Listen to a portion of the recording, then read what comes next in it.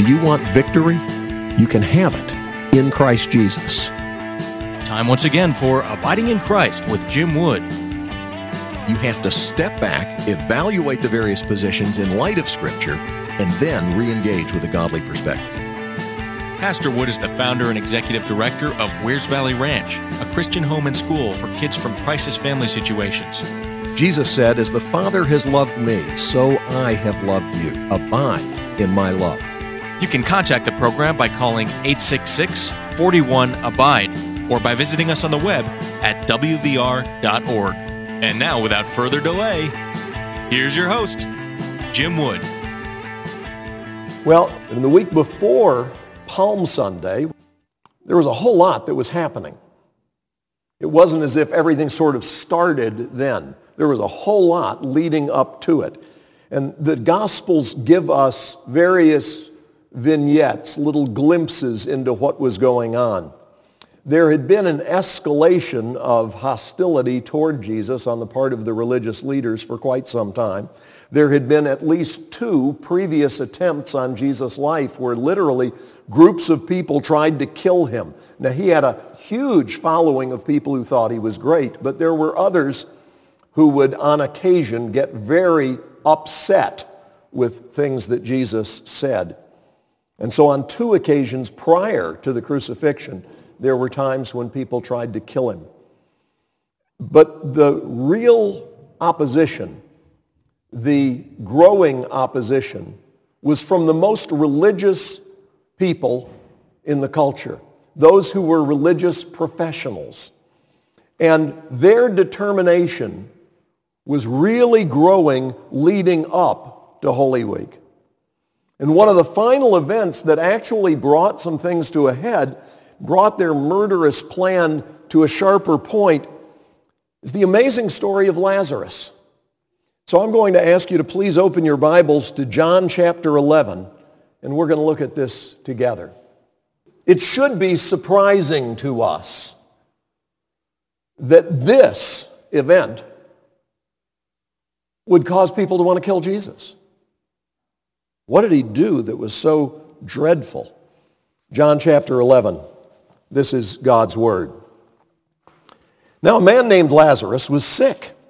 He was from Bethany, the village of Mary and her sister Martha. This Mary, whose brother Lazarus now lay sick, was the same one who poured perfume on the Lord and wiped his feet with her hair. So the sisters sent word to Jesus, "Lord, the one you love is sick." When he heard this, Jesus said, "This sickness will not end in death. No, it is for God's glory, so that God's Son may be glorified through it." Jesus loved Martha and her sister and Lazarus, yet when he heard that Lazarus was sick, he stayed where he was 2 more days. Then he said to his disciples, "Let us go back to Judea." "But Rabbi," they said, "a short while ago the Jews tried to stone you, and yet you're going back there?" Jesus answered, "Are there not 12 hours of daylight? A man who walks by day will not stumble, for he sees by this world's light.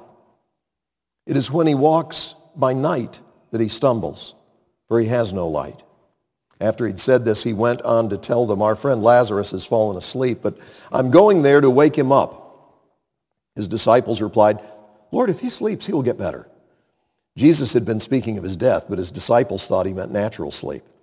So then he told them plainly, "Lazarus is dead, and for your sake I am glad I was not there, so that you may believe. But let us go to him." Then Thomas, called Didymus, said to the rest of the disciples, "Let us also go, that we may die with him." On his arrival, Jesus found that Lazarus had already been in the tomb for 4 days. Bethany was less than 2 miles from Jerusalem, and many Jews had come to Martha and Mary to comfort them in the loss of their brother. When Martha heard that Jesus was coming, she went out to meet him, but Mary stayed at home. "Lord," Martha said to Jesus, "if you had been here, my brother would not have died. But I know that even now God will give you whatever you ask." Jesus said to her, "Your brother will rise again." Martha answered, "I know he will rise again in the resurrection at the last day."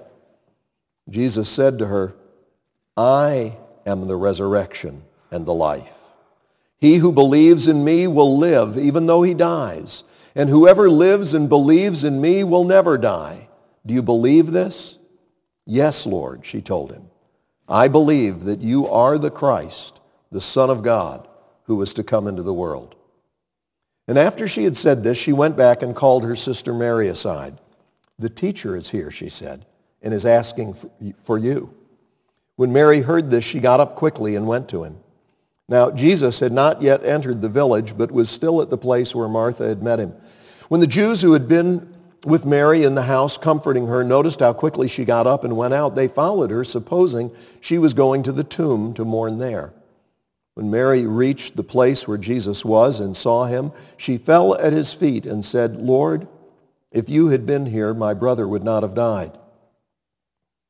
When Jesus saw her weeping, and the Jews who had come along with her also weeping, he was deeply moved in spirit and troubled. "Where have you laid him?" he asked. "Come and see, Lord," they replied. Jesus wept. Then the Jews said, "See how he loved him." But some of them said, Could not he who opened the eyes of the blind man have kept this man from dying? Jesus, once more deeply moved, came to the tomb. It was a cave with a stone laid across the entrance. "Take away the stone," he said. "But Lord," said Martha, the sister of the dead man, "by this time there is a bad odor, for he has been there 4 days." Then Jesus said, "Did I not tell you that if you believed, you would see the glory of God?" So they took away the stone. Then Jesus looked up and said, "Father, I thank you that you have heard me. I knew that you always hear me, but I said this for the benefit of the people standing here, that they may believe that you sent me." When he had said this, Jesus called in a loud voice, "Lazarus, come out!" The dead man came out, his hands and feet wrapped with strips of linen and a cloth around his face. Then Jesus said to them, "Take off the grave clothes and let him go." Therefore, many of the Jews who had come to visit Mary and had seen what Jesus did put their faith in him. But some of them went to the Pharisees and told them what Jesus had done. Then the chief priests and the Pharisees called a meeting of the Sanhedrin. "What are we accomplishing?" they asked. "Here's this man performing many miraculous signs. If we let him go on like this, everyone will believe in him. And then the Romans will come and take away both our place and our nation." Then one of them, named Caiaphas, who was high priest that year, spoke up. "You know nothing at all. You do not realize that it is better for you that one man die for the people than that the whole nation perish."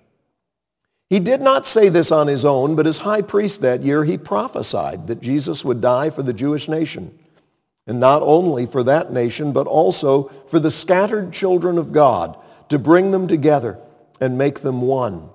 So from that day on, they plotted to take his life.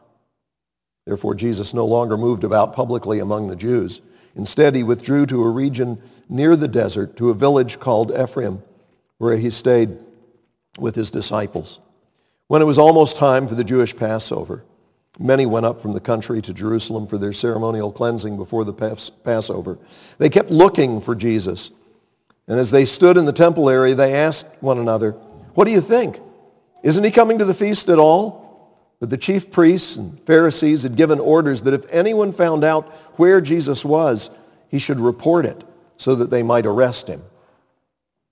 Now, if you look ahead into chapter 12, verses 9 through 11, Jesus goes to a dinner party at Lazarus' house. And chapter 12, verses 9 through 11, listen. "Meanwhile, a large crowd of Jews found out that Jesus was there and came not only because of him, but also to see Lazarus, whom he'd raised from the dead. So the chief priests made plans to kill Lazarus as well. For on account of him, many of the Jews were going over to Jesus and putting their faith in him." May God add his blessing to this reading from his holy and inspired word. When I look at this, I'm thinking, well, this is just nuts. I mean, a man dies, Jesus brings him back to life, and because this leads some to the obvious conclusion that this is the Messiah we've been waiting for. This is the King that God promised. This is the Savior that God promised. This man is Lord. Because they reached that obvious conclusion, those who were in positions of power wanted to kill Jesus. They didn't dispute the fact that he had raised Lazarus to life. But they decided, you know what we need to do strategically? I mean, given the risk factor here, we've got to kill Jesus, and while we're at it, we better kill Lazarus too. Why? Well, because he was brought back to life. And so you're going to kill him, and you're going to kill the one who's obviously demonstrated that he's stronger than death. Does that, I mean, somebody needs to explain something to these folks. I've said it before, I'll say it again. Sin is ultimately crazy. It's insane. The creator of the universe designed us, knows what's best for us, says do this and live, do this and die. And we say, well, I don't know, this looks good. That was how Adam and Eve got in trouble, remember? And we look back at that and we say, boy, that was stupid. And then we go out and do the same thing. Over and over and over, choosing evil, choosing disobedience, choosing to do that which God has said not to do because, I don't know, maybe it'll work this time. What's the old secular saying? The definition of insanity is doing the same thing over and over, expecting a different result. But that's really what sin is like. It's not as if history isn't filled with examples for us. It's not as if our history isn't filled with examples for us. I do a lot of counseling. I've met with, I suppose, thousands of people over the years who were struggling with various things.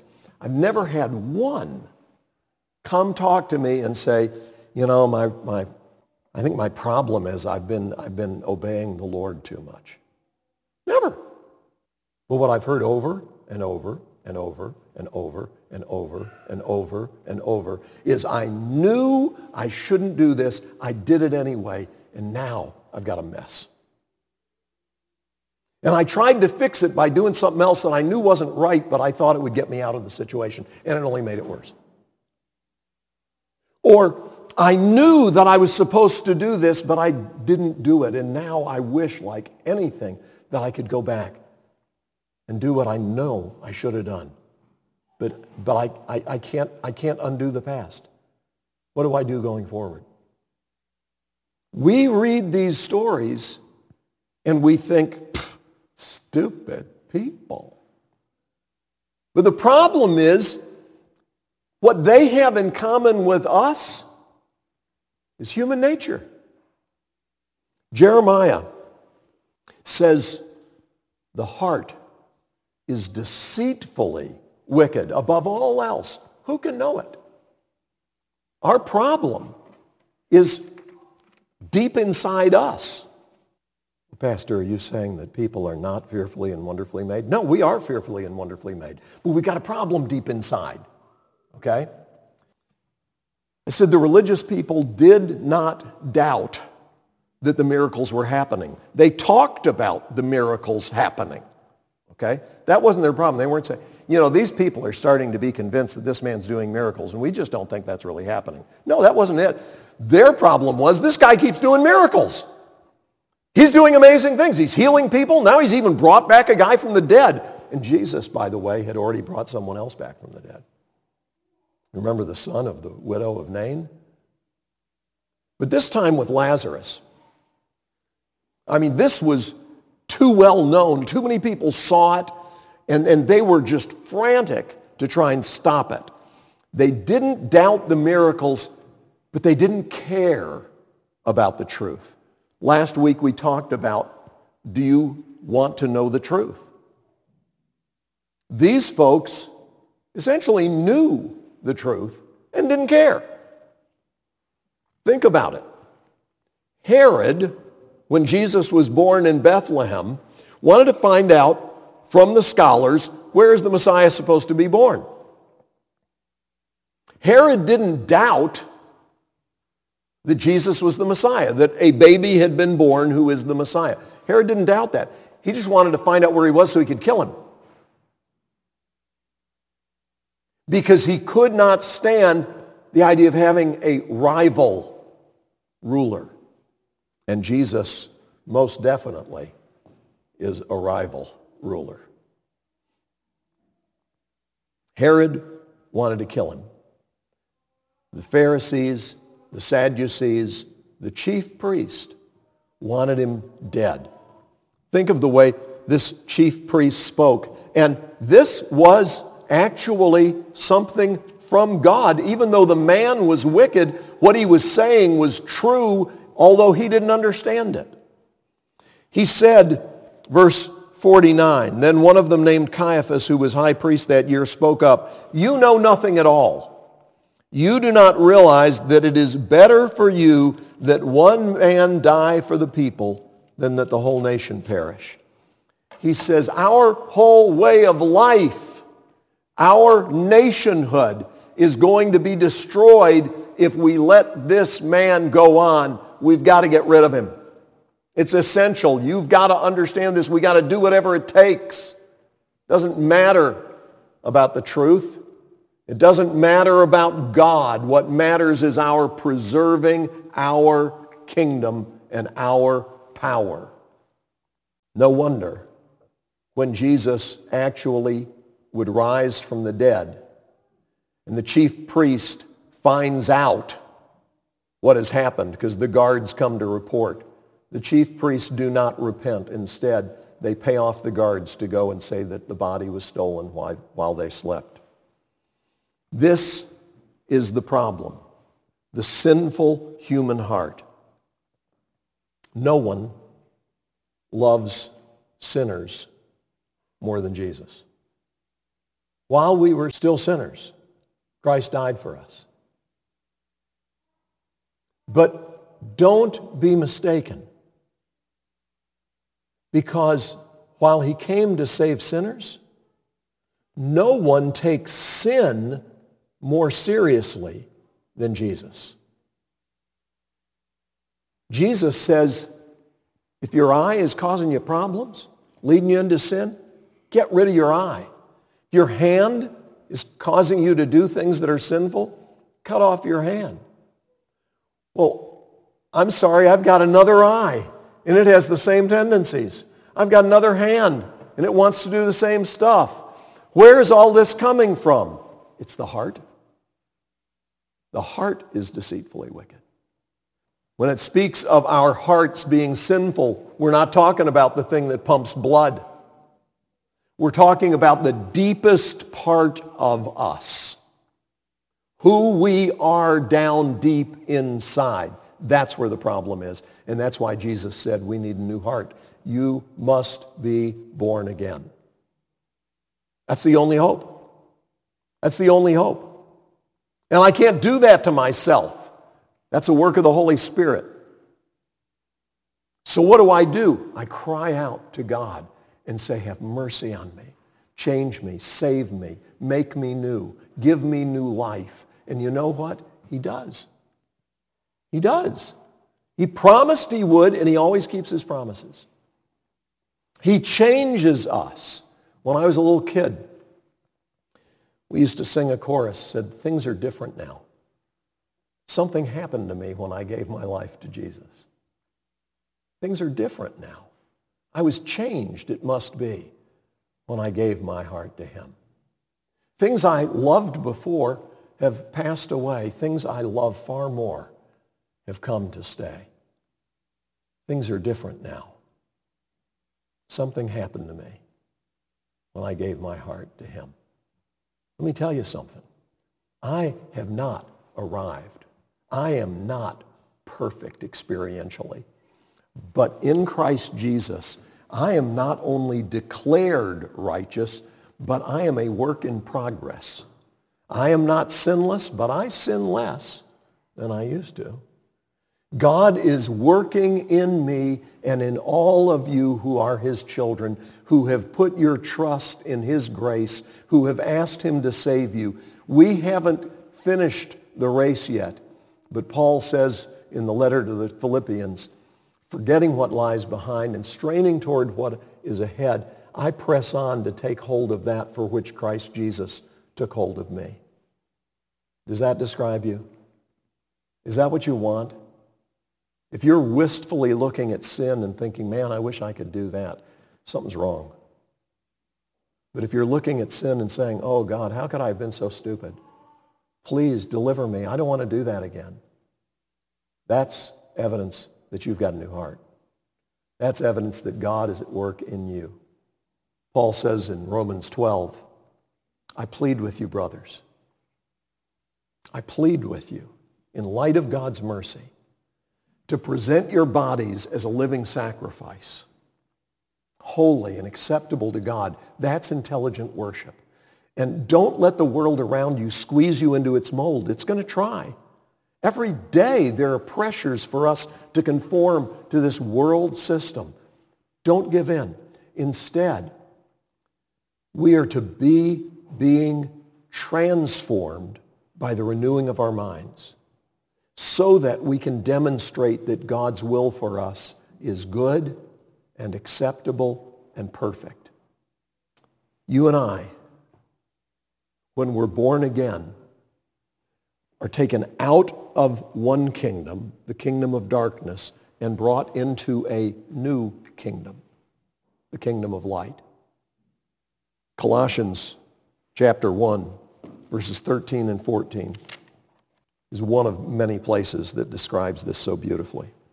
For he has rescued us from the dominion of darkness and brought us into the kingdom of the Son he loves, in whom we have redemption, the forgiveness of sins. That's what he did for us. That's why he came. It wasn't just so that we would be forgiven. It was so that we would come out of this kingdom, this dominion, and be brought into this kingdom. Jesus says in John chapter 3, you must be born again. Why? In order to enter the kingdom of God. The reason we need a new heart, the reason we need new birth, the reason we need to start over is because we were part of a kingdom that was hostile toward God. Confronted with the truth, that kingdom prefers the lie. Jesus says in John chapter 3, this is the judgment. The light has come into the world, and men preferred the darkness because their deeds were evil. See, that's our problem. It's not, well, I just don't know what to do. The problem is, as much as we do know, we resist. They heard the sound of God walking in the garden, and they ran and hid themselves. They didn't run to him and say, oh, God, forgive me, I've messed up. They tried to hide from God. That's what's happening here. That's what's going to result in what happens during Holy Week. They wanted to get rid of the king. They didn't doubt. They just hated the truth. But Jesus Christ is Lord. And the kingdom is here. And it's spreading throughout the earth. And lives are being changed. Families are being changed. And cultures are being changed. And in the midst of it all, you and I are called to shine like lights in the darkness. Jesus Christ is Lord. Repent and believe the good news. You've been listening to Abiding in Christ. If you have questions that you'd like for us to tackle on the program or comments that you want to make, I want to invite our listeners to call 866-41-ABIDE. That's our toll-free number, 866-41-ABIDE, or contact us on the web at wvr.org.